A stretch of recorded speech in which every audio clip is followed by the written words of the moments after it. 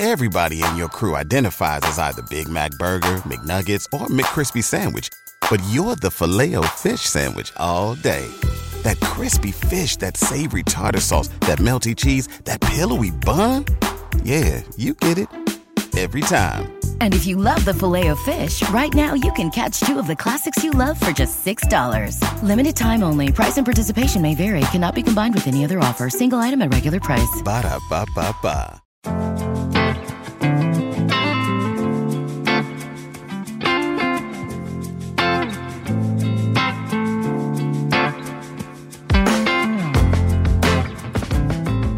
Welcome to the Kyle Koster Show. I'm Kyle Koster.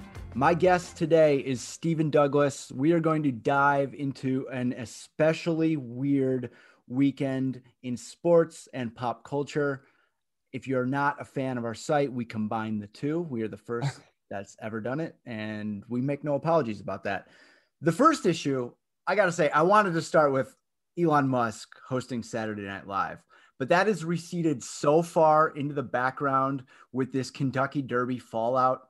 Race winner Medina Spirit disqualified for failing a drug test. The trainer, Bob Baffert, the top of the sport, the Robert Kraft, if you will, of horse racing, has gone on a media blitz this morning decrying cancel culture, saying he and his beautiful animal, we love our beautiful animals, are victims of cancel culture. Now, in the interest of full fairness, I think what he's saying is that news of this failed test was leaked early and therefore put him on the defensive in the court of public opinion when it comes to the narrative. So I think if there's a kernel of sense in anything that he's saying, that's what it derives from. But we are at a place where I have been able to accurately write a headline that says, Bob Baffert, my horse is being canceled for simply eating urine-soaked hay from a different horse who is taking cough medicine. Stephen, are we looking at one of the most interesting sports stories of the last several decades? Because it's not done. There needs to be a resolution, but already we have the most famous event in a sport plagued by scandal, and it's both ridiculous in nature and we kind of have this cartoonish, carnivalistic press tour that's going to go on. And and we'll speak about this a little bit further, is only going to be accelerated by cable news and sites on the right and left for whatever reason. So just how ridiculous are we looking at this story? Yeah, it's really ridiculous. And it's awesome because if this happened because there are horse races all over the country every day. If this happens on some off-brand track on a Wednesday with no one involved, it's still worth like a blog post. This horse tested positive. What happened was he had too much of this drug in his system, which is legal. But this horse failed a drug test because he had eaten urine-soaked hay, is what the trainer is saying. And that alone is funny. And then you throw in the fact that it has the most recognizable name in the entire sport, Bob Baffert. So, and this is his excuse. He has a little bit of a history with horses failing drug tests. So that makes it even more interesting and funny. And then on top of that, you put it with the most prestigious horse race of the year. It's one of the marquee events on the sporting calendar. Then you have the Triple Crown on the line because this horse won the first leg of the Triple Crown. And if the second drug, they don't even know if he's going to be allowed to race in the second leg. So it's like we could be losing a Triple Crown potentially without the horse ever losing a race, which is, it's got to be horrible for NBC. It's got to be horrible for the people at the track because without the Kentucky Derby winner, less people are going to be interested. There's going to be less money put into it, I would think. It's just a perfect combination. And then on top of that, you had Donald Trump coming in out of nowhere on Sunday and calling the horse a junkie. Yes. And the fact that that's relegated to almost a footnote at this point is truly amazing. It's a long list of bizarre things that Donald Trump has done in the public view of the last 6+ years. But I really think, I sat down and thought about it. This is definitely in the top 10. It's definitely in the top 10 to call a horse a junkie. I didn't really understand what he was driving at when the initial statement came out.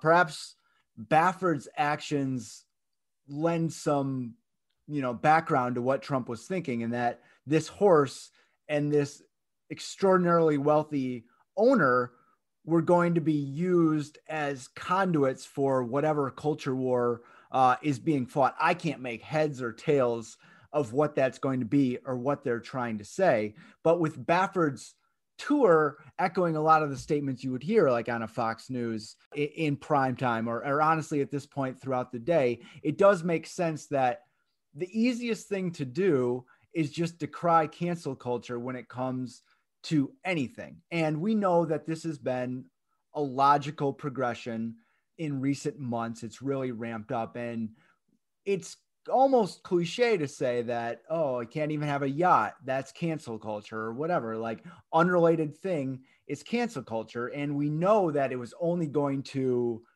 increase and be used as this blanket immunity for facing any type of consequences. So in a lot of ways, I think that this is like in Jurassic Park, this is the Raptors checking the fence for weakness, right? They want to push the boundaries to see how far people are willing to go with this cancel culture stuff. And I think the overwhelming reaction to it right now is that this is absurd. It's funny. It's ridiculous.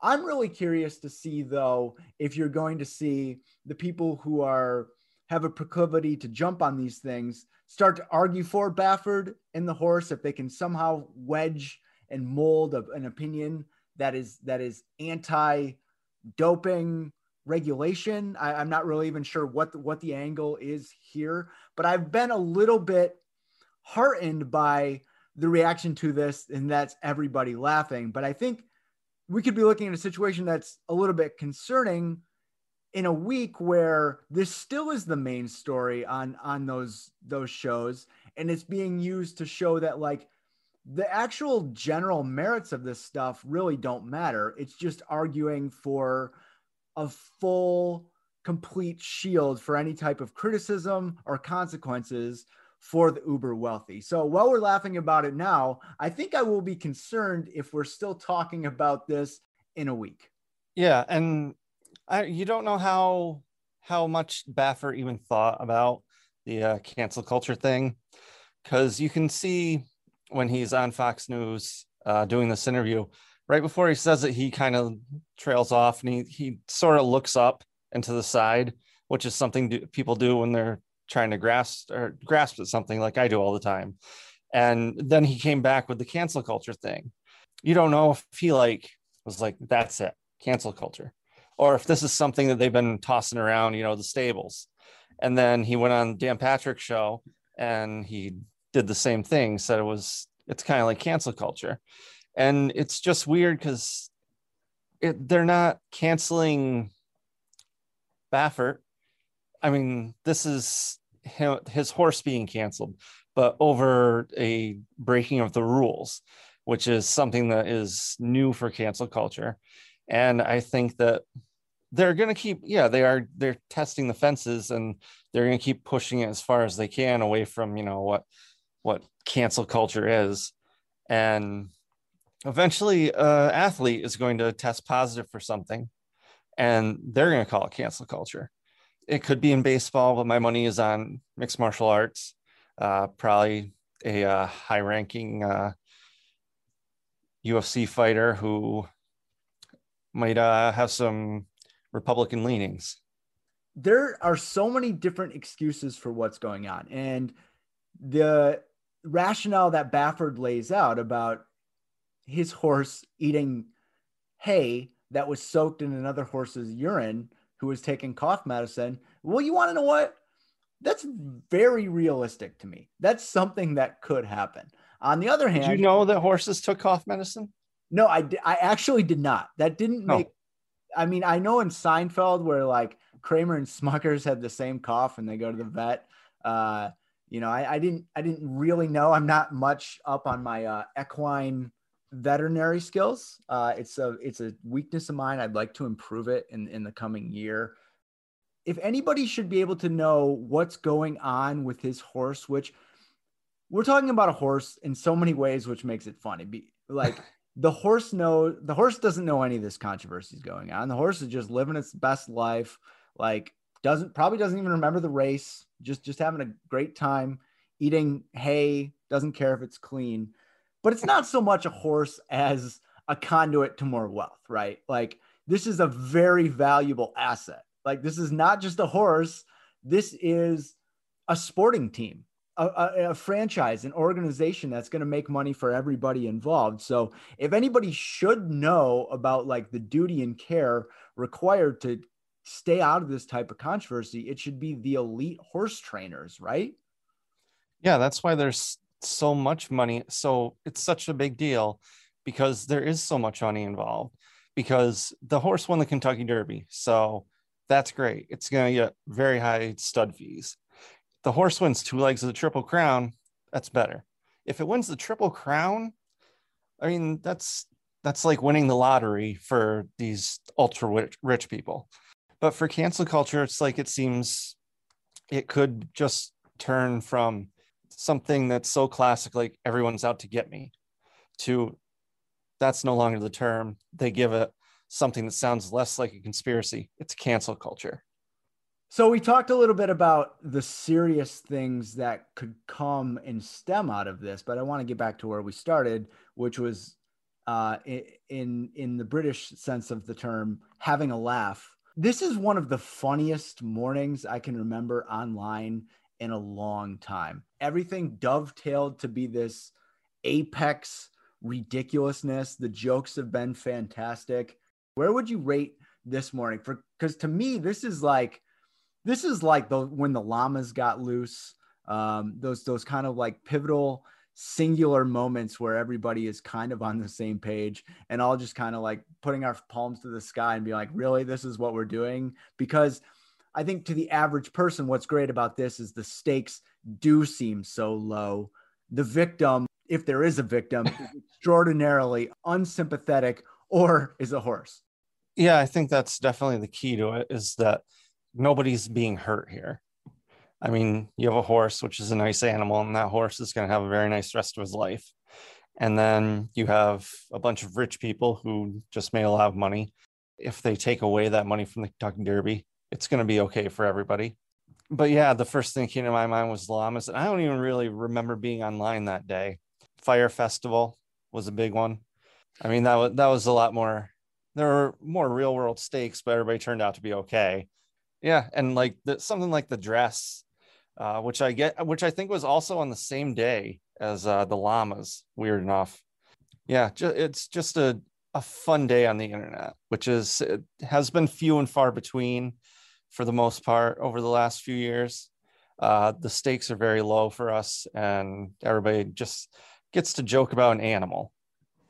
So the second thing, which is not directly related to the first thing, but kind of has similar undertones, is I had Saturday night circled on my calendar as being an elite live watch. I was so excited to be on Twitter for Saturday Night Live during Elon Musk's hosting duties. It is something that when it was announced, I was initially horrified, and then secondarily kind of like embarrassed for SNL, the property. And then I moved to, well, this is going to be great. This is going to be like watching a train wreck in real time.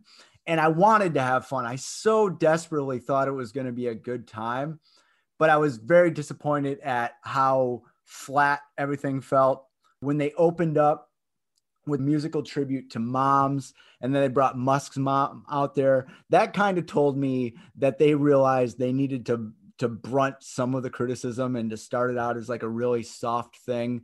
Him mentioning that he was the first host ever with Asperger's at the top too was like, all right, well, you are going to be the ultimate jerk if you insult this stunt or in this commercial or whatever. But overwhelmingly, I found it to be quite joyless, more uncomfortable than hilarious. And I was just curious, for you, did it meet or fall short of your expectations, either in terms of disaster or enjoyment. Yeah, they did a great job of protecting him.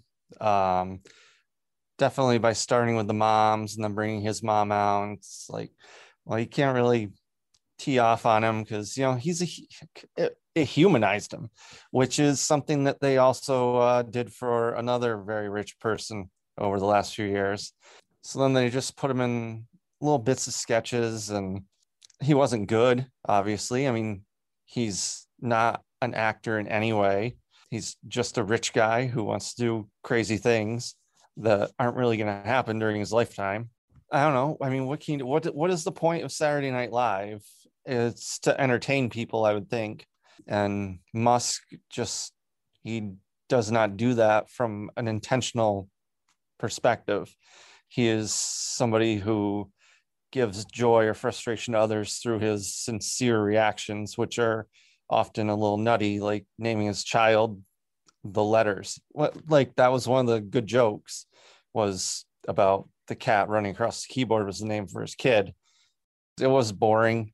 The best part was Weekend Update, which again he came in and ruined. I don't know, they should have just had Miley do the whole thing.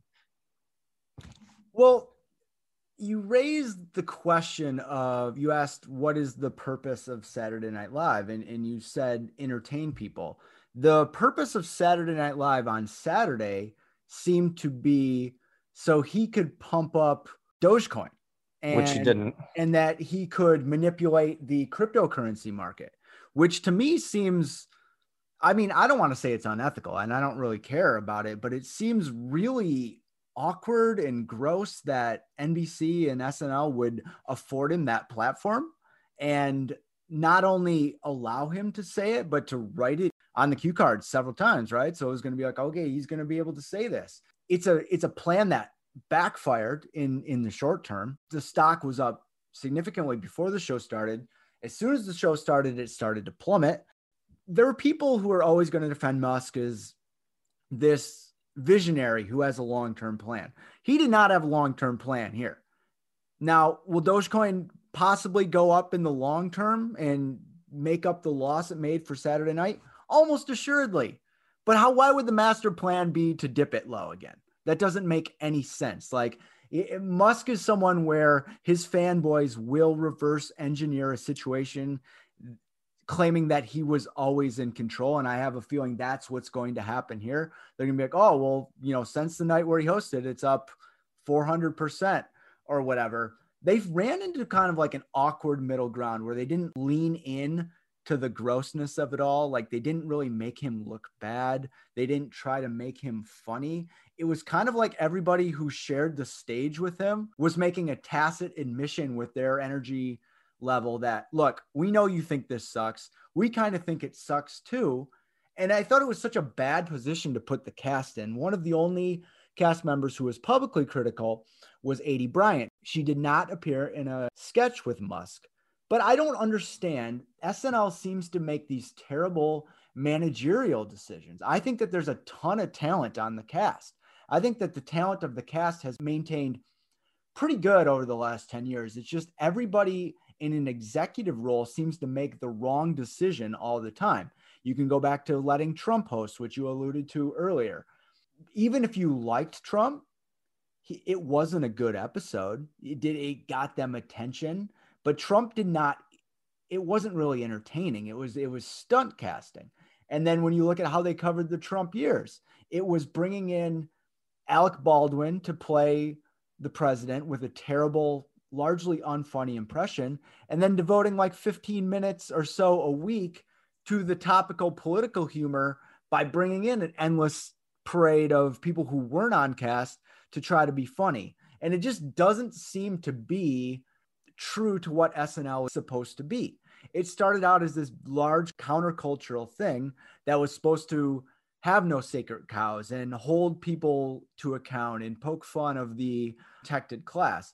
I don't know how you do that. And I don't know how you participate in comedy when you say, and you know who we're going to be working with this week? It's going to be Elon Musk, because he is the exact opposite of what I would think you would want to be as a renegade comedian. And I think it's unfair that the general management of the program keeps putting its staff in positions to either cause a huge stink and a huge ruckus and be caught up in all this controversy before the taping, or to be a good soldier and kind of be miserable through it and kind of wear the shame and the attacks that come from having a hosting experience like this.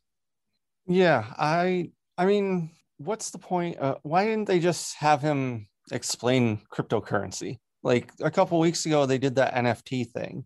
They can't try and have him explain it in a way that people understand it, the general public maybe, and make some jokes around that. They just had him come in and make him sound like a lot of people who aren't in on it think it sounds like it's just made up and dumb. And it's the cast is put in a very weird position here, having to deal with somebody that they should be making fun of. They should be making fun of the rich billionaire who wants to send people to Mars. They shouldn't be going, hey, do you know how people in Gen Z talk? I don't know what else to add. He wasn't good. The ratings weren't that great. They were fine. Who benefited from this? Not SNL, not Musk. Oh, I disagree. I think Musk benefited greatly. I think that for as famous as he is already, I think that there's a certain status that comes with hosting SNL. And I think that there's a certain status that comes with being embroiled in these controversies or non-controversies. And we can go back to the first topic we discussed with Baffer. There's a huge benefit to being involved in a public fracas when you're already kind of like, you need to be sort of under the gun. You need to already be getting some criticism. But if you can find a way to court 47 or 48% of the population conceivably to be on your side and to see that the critics are against you and what you stand for, no matter how absurd the implication is and whether there's any truth to it, I think that you win. I think him going on there and being able to pump his own products, to be able to say that he did it, I think that there's real power in saying, I have this power. Look, everybody thought this was a bad idea. It was a bad show, but you know what? They put me on because I'm important to humanity. This is how important that I am.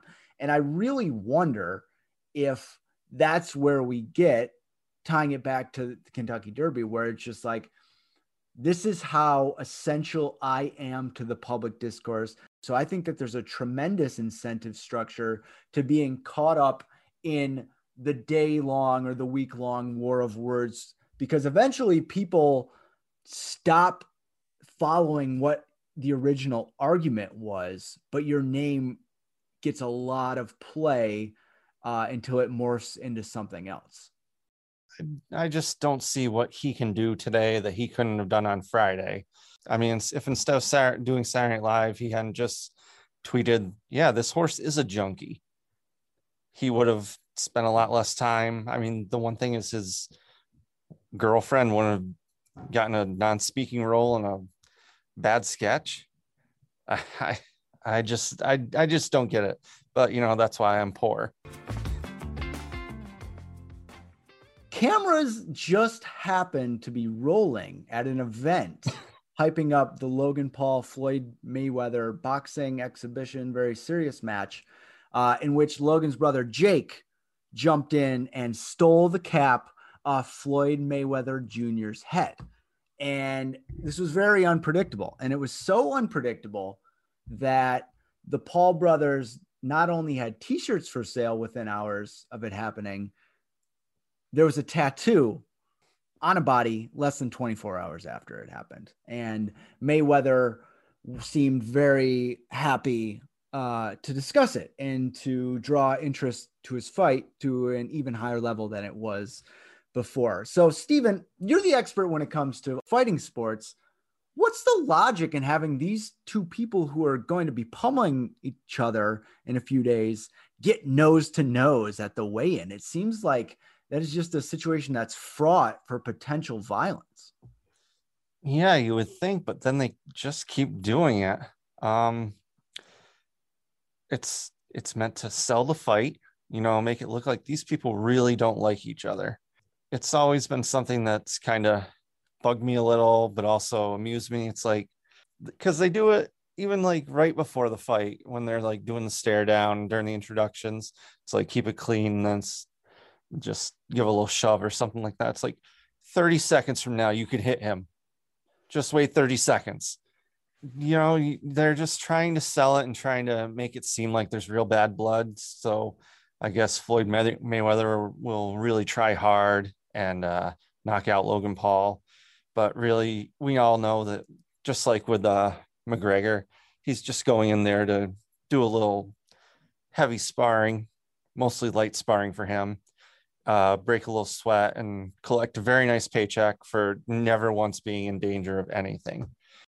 Okay, so if we all know this, and I know this as someone who doesn't follow the fighting game that much, why will it be a success? Why are people still tuning in? Is it just because you can't look away? Is it if something is sold as a major fight? Like, does the fight industrial structure of like everything leading up to late night Saturday when this total unpredictable thing is going to happen, is that so powerful that you can kind of plug and play anybody in regardless of skill, as long as they are a commodity when it comes to entertainment? Because I don't think that Logan Paul will be the last person who comes over from a purely entertainment background into either boxing or MMA. Like if you watch MMA, the line is already so blurred. The biggest successes in the sport have huge personalities and are so good at making people angry or thrilling people in the crowd that it's kind of like blended in a huge element of what makes professional wrestling so successful. So do you think that at this point, people are more attracted to the event or the actual combat taking place? And how do you see that changing going forward? Well, I mean, I would hope it's not a real attraction to the actual sport, because, it's just going to be sparring for Mayweather. You definitely can't plug in any two people. You need a name like Mayweather. I don't know. You've got the Paul brothers who can sell. They have this built-in audience. And so you just need somebody with kind of a name. And it's really weird how Logan Paul was able to land Floyd Mayweather, who's like still the biggest name in boxing to like the general public. I can't imagine that people are tuning in for the boxing. It's spectacle, which is what celebrity boxing is. They just want to see people who they've heard of, punch each other. And there's no real drama here from an athletic standpoint.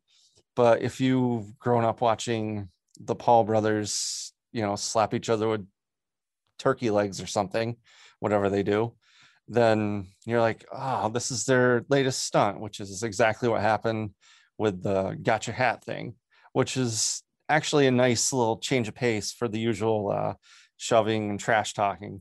It's just adds a silly little internet thing to the usual pre-fight going through the motions of the little shove and I'm going to kill you, that kind of stuff. All right. So last question. Do you plan on watching this, and what will your excitement level be? Or is it just, hey, I need to check this out because it's going on and something outrageous might happen? If I am sitting around with nothing going on, near my computer, and some kind of collection of letters in a certain order crosses my desktop, then I might click on that collection of letters. But I'm not going, this isn't like a real fight where I would, maybe invite some friends over and order a pizza. This is just purely if there's a car accident outside my home, I will take a look, but I'm not going to get in my car and drive across town to see one. All right, there you go. I think we hit on Donald Trump, Elon Musk, Bob Baffert, the Paul brothers, and Floyd Mayweather Jr. That is the podcast for today. That is also a potential dinner party in the near future at Mar-a-Lago.